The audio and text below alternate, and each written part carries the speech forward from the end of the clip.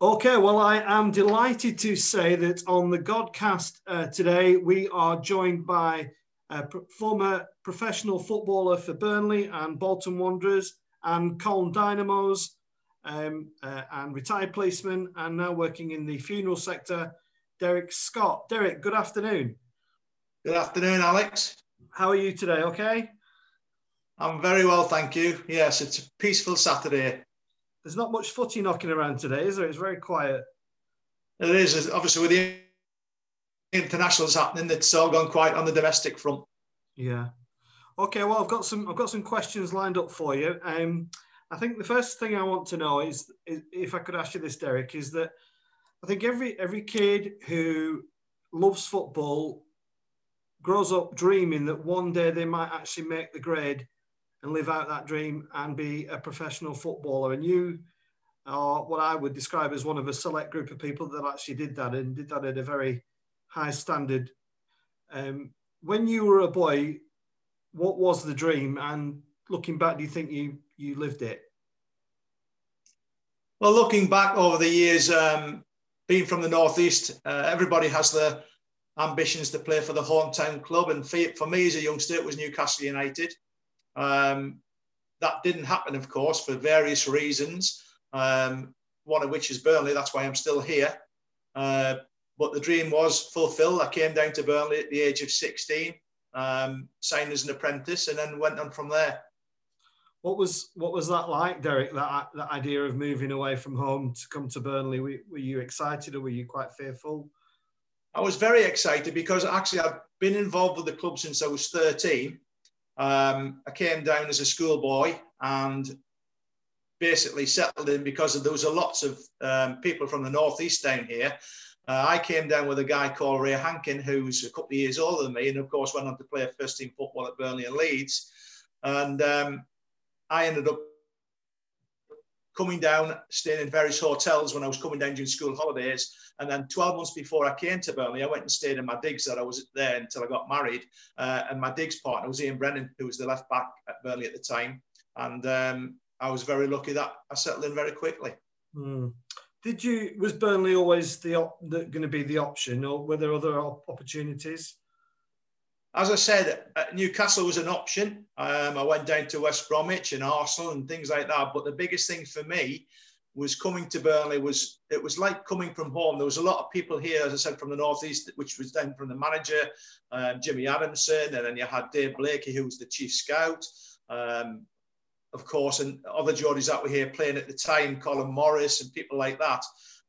So to help you settle in, and also it was very difficult different setup at Burnley than it was at the other clubs. Everybody trained together. So as a schoolboy at 13, it was very exciting for me to be playing and training with people like Frank Casper and Colin Waller and Martin Dobson and Dave Thomas and people like that, right from an early age, and you learn very quickly. So it was different in that respect. So just 13, that's quite young, isn't it? So was it way before that people were kind of making noises about your potential? Was it kind of 9, 10? What kind of age was it people started thinking that you could make the grade? It was probably 11, 12 years of age. The scouting system in those days was vast. It was obviously it's different now because of the Premier League, but in those respects, Burnley were very, very renowned for the scouting system throughout the country and getting talent to the club. Because obviously the club was a selling club at the time and they sold people on. But the settling thing for me is when I came to Burnley was the aspects of being made to feel part of it straight away. And once my mind was made up, I didn't want to change it from there. No. And just before that, kind of growing up in the Northeast, what was the family background like? Was there any church connections as a boy or not? Well, funnily enough, there was, because I was a member of the Boys Brigade in those long days ago. And one of the obviously things that we had to do, we had to go to Sunday school on Sunday mornings. And I went there for quite a number of years until obviously the situation was where I was playing football a lot of the time and you didn't get to go to the Boys Brigade because you were doing other things. No. Were your parents quite religious or not? Not really. But to be fair, they did say if you want to do your additional things with the boys' brigades, then you're going to have to go. So they made you go. Yeah. You know, so they were quite strict with that side of it. It was very much the same for me as a kid growing up in Westthorne. Was like, you know, if you go to Cubs, you've got to go to the family parade, and at which point I was kicked out, which was because I didn't want to go to church, you know. And some years later, I ended up taking a service of Holy Communion up at Westthorne, which was completely surreal after being kicked out of the Cubs. But anyway, that's another story. So when you look back at those formative years as a footballer, are there any people that stick out as you know, role models and people that you still hold in the highest regard now? Well, I mentioned the person before, Martin Dobson. I hold that guy in the highest esteem. Funnily enough, as I work in the funeral industry now, we did a funeral for a chap over in Clitheroe, and his name was Dobson. And I wondered whether this chap was going to be related to Martin. And funnily enough, when we turned up in the cars, it was Martin's brother, so he was actually there. Really? Gosh. Yeah, so that was only a couple of weeks ago, about 3 weeks ago.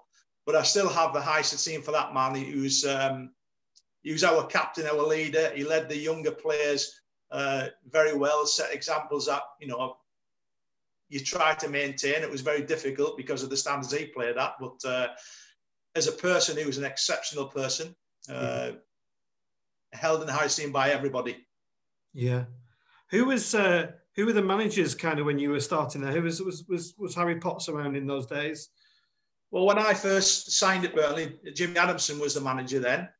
And down the years, obviously the faces changed. Joe Brown took over from him. And then Harry Potts came, of course. And my father-in-law, Brian Miller, then became manager.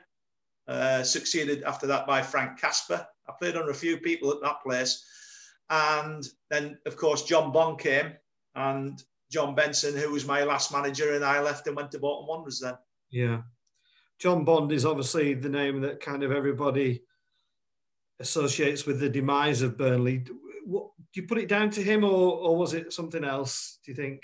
I don't think you can put it down to one person, because there's lots of things involved with running a football club.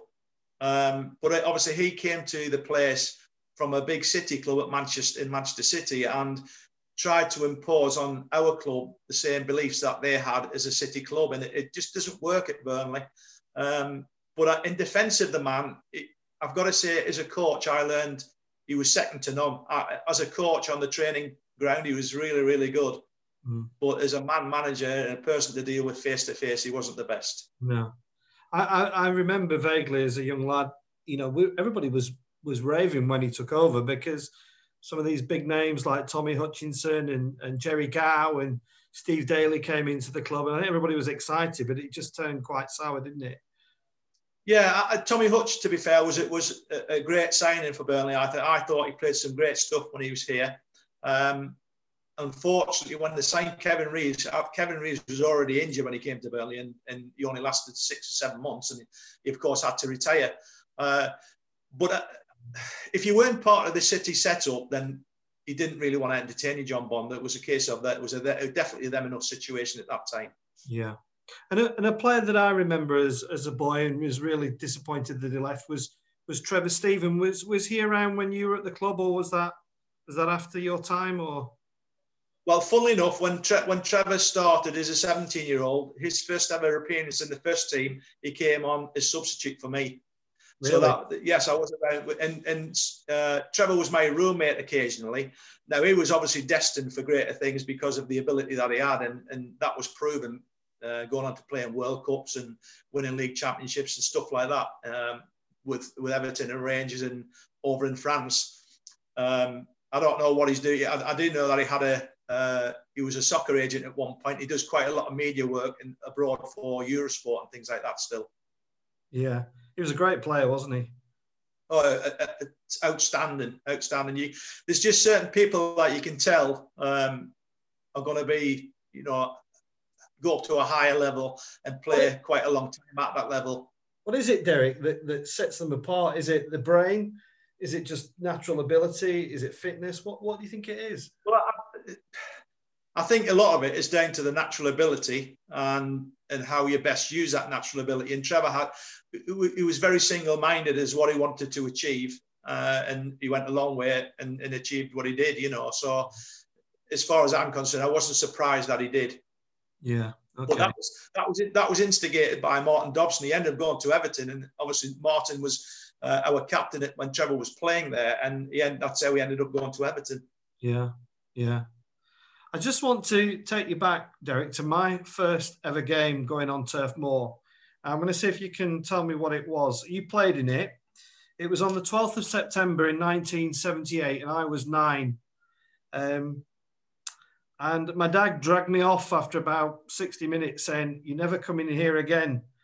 Have you any idea what game that might have been, Derek? I've no idea, Alex. I'm sure you'll enlighten me. I am going to enlighten you, Derek. It was the Anglo-Scottish Cup match against Celtic at Turf Moor.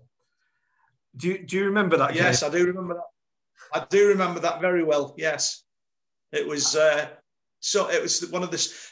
Funny enough, I'm still connected to the club, and I do match day tours on the games and stuff. And one of the stories I tell is about the Celtic game, and that's the first time I'd ever appeared at Turf Moor, and it was like playing in an away game because the whole ground was more or less green and white. And of course, the situation of the riot stuff, it was well documented.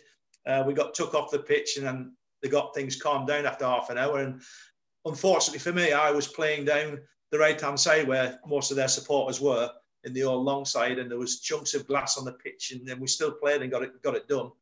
But unfortunately, it was going along swimmingly until Steve Kindon scored. Everybody was happy and singing and all that sort of stuff. And then, of course, Steve scored, and then the rest's history after that. Yeah. For people who are watching this who aren't aware, there used to be this cup tie between English and Scottish teams, and Burnley won it that year. We won it, didn't we? We did win it, yeah. The Celtic game was, I think it was the quarterfinals, and we beat them at home 1-0, and then we had to go back. We had to go up to Scotland the week after and play the second leg, which was quite daunting, to be honest with you. But we managed to win up there as well, so that was quite good. We beat them convincingly. So for a week, we were champions of the United Kingdom because Scotland, because Celtic were the Scottish champions at the time. Yeah, my old man who's passed away now, he was a Cockney. "We never come in here again, Alex." No, but I did and still do. So there we are. Many do that, Alex. Football's a religion to many people in this town. Yeah, it is. Well, it's true, and it is across the world. We went to Spain a couple of years ago, and I was lucky enough to visit the Barcelona Nou Camp, and I couldn't believe that they actually had a chapel in the in the tunnel there. There's actually a chapel, and I was like, gosh, but there is definitely a spiritual connection between football and fans and football and players, isn't there? Yes, you're very lucky. I've never been to that stadium, but my other half, she went to Barcelona with some friends, and she actually wanted to go on the stadium tour, one of the few that did, and she really enjoyed it. So I'm a bit jealous of that. It is an incredible place. It is. I just want to move on to how it all ended at Burnley for you in terms of your playing career, Derek. How did that come about?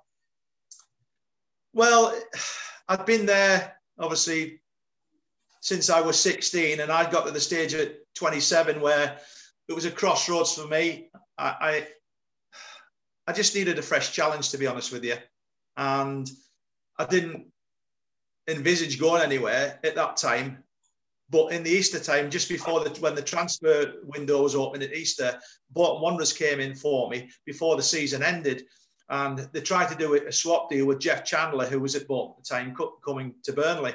And at that time, I said no. I actually went over and spoke to him over in Bolton, and I said no at the time. And then summer they came back again, and it just seemed the right time to make that move, and I did. Yeah. And was Phil Neal the main manager during those days? No, Phil Neal came about 6 months after I'd gone there. There was a guy called Charlie Wright, who was an ex-goalkeeper at Bolton, who was the manager. And his assistant was Walter Joyce, who was Warren Joyce's dad, and played at Burnley in the early 60s with my father-in-law. So I went over and spoke to them, and I was happy enough to say, well, I don't have to move from Burnley. I can still travel from here. My base will still be my hometown. Well, what was my adopted hometown. And I went over there and signed for them and spent three happy years there. Yeah, but was when I was growing up, Liverpool were the kind of I mean, it's taken them a long time to get back to where they were, but they ruled the roost, didn't they, in the 80s, Liverpool? And Phil Neal was, as I say, Phil Neal was I think he's one of the most decorated footballers, wasn't he, in the country? What was he like, Derek? I think he was at the time the most decorated player in the country. I think he's been surpassed by Ryan Giggs now, obviously with the Manchester United ex trophy winning years and stuff. Phil Neal came to Bolton about 6 months after I got there, and I was expecting more from him, to be honest. I thought with all his England experience and his European experience and stuff like that, it would be exciting. But it didn't turn out that way. I might be barking up the wrong tree, but I actually fell out with him towards the end of my career at Bolton. However, he didn't bear any grudges. He still made me captain of the team at the end of the season, so he didn't bear any grudges with that. So, I was thankful for that, really. Yeah. And then, while I was looking, I just had a quick look on Wikipedia, and then Colne Dynamoes, which then you think, oh God, yeah, Chalky White, Colne Dynamoes, but it doesn't have you playing any games. Did you play any games for Colne Dynamoes? Because on the Wikipedia it said I spent. How long did I spend there? Two seasons at Dynamoes. When they won the Northern Premier League and got, well, the first season they finished, I don't know where they finished, but the next season we won the championship. They went full time the year after, and they brought the guy in who was the Morecambe manager, Joe Bodjahovic, who came in and was the manager then. But then he signed all sorts of players. You had myself, Billy Rodaway, you had Alan Kennedy, who was at Liverpool, the left back there. There's a lot of league experience, and Graham ploughed a lot of money into it, to the stage where he'd got promoted and won the league and got promoted to the Football League, but the ground just wasn't up to standard, anywhere near standard. So, and shortly after that, he called a meeting on the pitch up at Holt House and just said, "I'm drawing a line under it, and that's it. It's being closed down." Gosh. That was all within a week or two after winning the league, So that came to an abrupt halt. Yeah, where were you training with Dynamoes, Derek? Where was you training? We trained up at the ground. We trained up in Holt House. There's obviously lots of, I don't know whether you've actually been up there, but there's lots of playing around the area, and we used to train up there. Yeah, I do know it, Derek. You won't know because you don't. But I used to be I am a Class 1 football referee. Actually, I was fully qualified, and I think I probably did I used to do quite a lot of trials matches down at Burnley, but I just struggled with my fitness really, so I never quite made it as far as I had hoped to. But had some wonderful experiences. And so Colne Dynamoes finishes, and then you're contemplating retirement, obviously. I hear so many stories about footballers that kind of just really struggle at the end of their football playing career, and some people are going to. In those days, the pub scene was very popular, wasn't it? Or Well, that's right. I mean, the biggest example that we'd know, because obviously in our village in Worcester, Andy Lockwood was the licensee at the pub there for quite a long time. So Tommy Cummins, who was obviously in the great 60s side as well, he ended up being a landlord at the Shooters Arms in Nelson. Yeah. So the pub trade was one of the things that footballers went into. Unfortunately, I didn't want to do that. I didn't want to do that. I wanted to experience other things. So first of all, when I actually finished, I went working for Samuel Cook's Oil Company in Padiham. A good friend of mine who was one of the directors there. So I worked there. And then after that, I did probably about 18 months at Kirk Scaffolds in Padiham. So I did a bit of scaffolding. That was all right. And then after that, I joined the police. And did that for almost 25 years. Yeah. Did you find the break from football difficult, Derek, or was it all right for you? No, it was all right because I carried on playing with Burnley Bancourt, where Ian Britton was the manager, and then at Dynamoes as well. So I didn't miss it that much, but also I was involved with the Centre of Excellence down at Burnley. So I spent 3 years coaching with the kids down there, and took lads from 14 through 3 years of the development up to under 16 level, and then obviously working in the police, I just couldn't commit to it anymore. But I did enjoy doing that. So I didn't have a complete break from it. I was still involved in it. Yeah. And then the police force came around. Had you been thinking about that for a while, or was it quite by chance, or how did that come around? Well, I had thought about that when I'd finished at 30 years of age, but then by the time my 31st birthday came, I applied and I got rejected because there was an age limit on then. They actually had an age limit of 30, but I was 31, so I couldn't get in. And literally 12 months later, my wife said, oh, they've relaxed the age limit on the police. Why don't you reapply? So I did, and I applied and got in at 32. And when you became a copper, I saw you in Burnley. I do wonder what it was like for you, because you're one of those people, Derek, that played for Burnley and still live in the town. You know, people like Brian Flynn still knocking about, and my family were friends with Arthur Bellamy's family, and you're in that group, aren't you, of ex-Burnley players that still are in the town. So when you became a copper, I guess you were spotted quite frequently, were you? I was, and to be fair, one of the questions they did ask me when I got in the police was, how would you feel about policing in your own town? And I said, I don't have a problem with that. And there were lots and lots of situations that my former job, obviously playing at the football club and being involved in that side of it, helped me do the police job, because it brought situations down that might have ignited in other directions, and it opened doors for me for police work to go into the community and stuff like that. So it did help me in a big way, being involved at the football club and then working in Burnley as a police officer. Yeah. I've got a friend of mine who's called Richard Booth, who is a Baptist minister who at the time... I know Richard well. Yeah, and he said, remember me to you, and he does. And he tells the story of the Baptist church on which is in our parish upon Rosehill Road. Friday nights were quite legendary, I believe. That's right.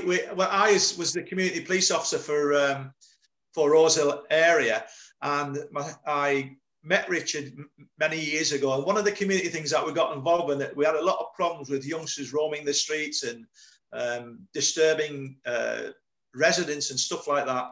And we set about setting up some sort of youth club at the Baptist church, and we got the kids involved by getting them to decorate and clean out the building and all that sort of thing. And it became their bastion to be there. And it cut down a lot of the problems that they were having of kids running around the streets. But even though it was just for a few hours on a Friday night, they were challenging at times, I must admit, as teenagers can be. But with a bit of patience or so, a lot of them weren't bad kids, really. If you got to grips with them, they tend to toe the line. Yeah. Yeah, well, my church is just across the road from there, and you're absolutely right about the kids. They're not changed at all, but there's some lovely kids around there. They just need some steering, a bit of direction. I love working around there. It's clear, Derek, for me that you're a bit like my old man. Actually, he came from down south, and you came from up north. But when he got to Burnley, there was never any prospect that he was going to leave. It's clear that you've got a real love and affinity for Burnley. Is that fair to say? I have, and I still go home back to the northeast 2 or 3 times a year. But I regard this as my home now, because obviously I made my life here with my family. I married a Burnley girl. My lads both were born and grew up here, and all my friends are here. And with all due respect to the northeast, I couldn't go back there and live there full time now, because this is my home. I'm an adopted Lancastrian, so to speak. Yeah, lovely. And then when the police force finished, and I don't think there are many ex-footballers working in the funeral industry. How did that come around, Derek? Well, fully enough, that was through a police colleague of mine as well, who was working full time for the company I work for now. And I just happened to have a conversation with Alan, and I said to him, I don't want to work full time. I just want to do it, on a casual basis. I've worn a full time T-shirt, and it was time to wind down a little bit. And I just said to him, I said, is there any chance of any casual work going there? and he made a few phone calls, and literally a day later, I went over to Blackburn for an interview, and I've been doing it ever since, just over 3.5 years now. And do you enjoy it? I do. It's I can pick and choose when I work. If I don't want to work next week, I don't have to. If I want to work every day, I can. But I do like the side of it where it's giving a service to people who've lost a loved one, and it's their last act to say goodbye to the loved ones, and you try and do the best you can to make the experience good for them in difficult circumstances. It's a real privilege. I see it as a real privilege, actually, to kind of just walk with people in their kind of their darkest hour, and I think when you in the industry, as we both are now, people, you know, I can sometimes come and say to my, I've done a funeral today, as though it's just normal, but it's there's an interesting camaraderie, would you say, amongst the funeral fraternity, and there's a bit of a dark humour as well at times. There is, but that's part and parcel of the enjoyment of the job, because one of the great things I always say is that if I don't enjoy something, I won't do it. If I stop enjoying it, then I won't do it. But I enjoy working with the people I work with, and I enjoy doing the job that I do and giving the service to people that you know they deserve. So as long as I enjoy that, I'll carry on doing it. Yeah.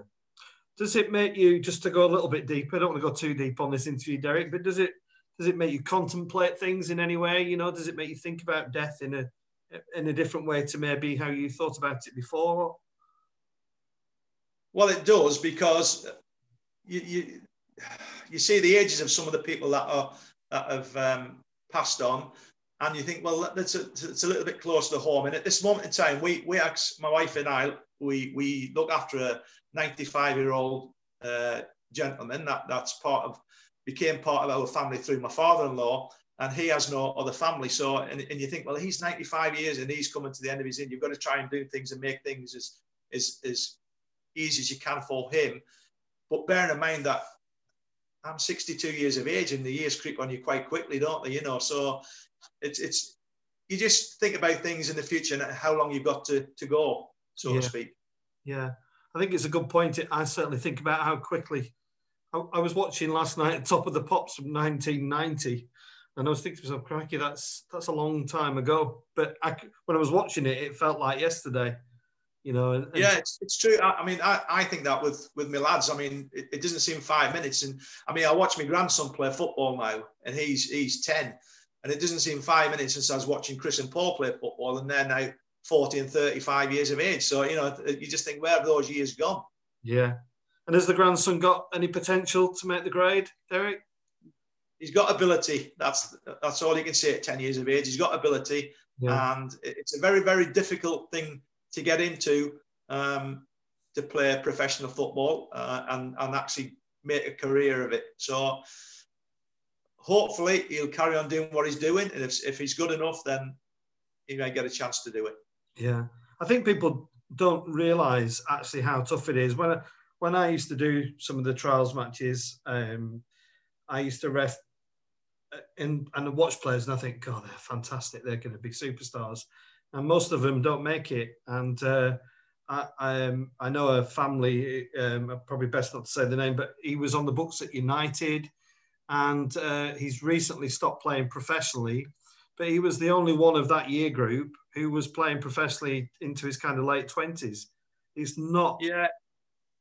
It's not. It's football is very much like a conveyor belt, Alex. It's people get on at the start, and some people fall off after 2 years when their apprentices come to an end. Some people sign pro, and after 2 years as a pro, they fall off the conveyor belt, which is what my lads did. They were lucky enough to get to the end of apprenticeships, get signed professional, and play first team football at Burnley. But their time came to an end a couple of years after that. So, and some people like myself go on to 30 years of age, which was quite a long time. I spent 11 years in pro football. So people jump off that conveyor belt at different stages and go on to do other things. Yeah.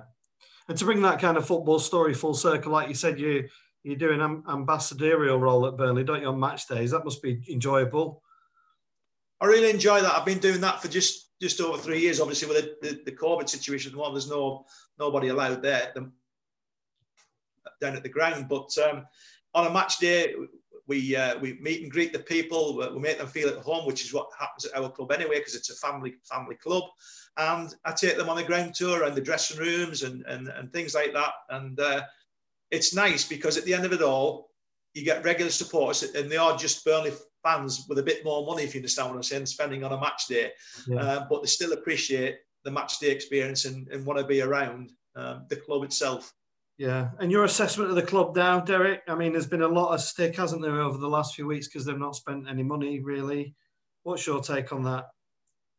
Well, people can give directors and all that sort of thing stick, but at the end of the day, we're now 6 years in the Premier League, and to maintain that in the Premier League in this day and age is absolutely outstanding. On the budget, we must have the lowest budget in the Premier League, and Sean Dyche and his staff have done an outstanding job to keep us where we are. Yeah. And also, I mean, the directors, they get stick as well, but they have to cut the cloth. If you look at other clubs who've sold the souls, people like Sunderland and Blackburn and Bolton Wanderers and people like that, they sold the souls to stay there, and they've suffered since. And yeah. I don't think that we are going to be in that position because of good management. Yeah. And just looking at that Burnley squad now, which kind of players stand out for you as your favourites and real top quality players that we've got there at the moment? Well, I've been, obviously, Dwight McNeil's been at the top of the list over the last 12 months or so. But one of the people I really like watching who's improved a real lot since he came, and that's Charlie Taylor. I think he's been outstanding, and he's performed at a high standard quite consistently well. Yeah. And of course, our centre half that's valued highly is Mr. Tarkowski, but he had a bit of a dip, which is now he's got over and he's back to his best again. Derek, my favourite player, and I think I get a lot of stick off my friends, is Chris Wood. I just think he's a top striker, but maybe I'm wrong. Am I wrong or am I right? No, you're not wrong, Alice, because various people get stick, don't they? And one of the people who got lots of stick over the last couple of years was Jeff Hendrick. Now, he's gone to Newcastle, and basically it showed how much he was missed because supporters are talking about we shouldn't have let him go for a free. And Chris Wood, whatever people say about him, he was brought here from Leeds to score goals, and that's what he's done. Yeah. People are measured by what they do. It's no good paying X million pounds for a player who's brought to score goals and he doesn't do it. Chris Wood answers him by putting the ball in the back of the net all the time. Yeah, he is a great finisher. I mean, he reminds me. I mean, he reminds me of Harry Kane. Maybe quite that level, but I just think he'd score goals wherever he was, really. Well, I mean, I agree with that. Some people just have a knack of doing what they do, and wherever he's been, he's scored goals for the clubs he's played for. Yeah. Derek, it's been really lovely talking to you. This 30 minutes has whizzed by. I just want to throw in a couple of random questions, silly ones, really. When I'm in the crematorium conducting a funeral, and you'll be aware of this, we get the playlist, don't we, of loved ones past, and it doesn't half make me contemplate what songs I might have at my own funeral. Is there a song that you want at your funeral? Have you not even thought about that yet? No, I have actually. One of the songs I have is a Bee Gees song, and it's called "Morning of My Life." It's a very nice song. I don't know whether you've heard it, but it might be worth listening to. And I have to pick an Elvis song, which is "If I Could Dream," which is a really good song. Yeah. So I have thought about it, and the list is getting shorter. Yeah. And what do you like to do when you're chilling out, Derek? When you're not working, and obviously you're kind of semi-retired. What do you enjoy? Are you one of these pro golfers or? No, I'm not a pro golfer. I'm a dog walker. I've got a cocker spaniel. I like going on long walks with him.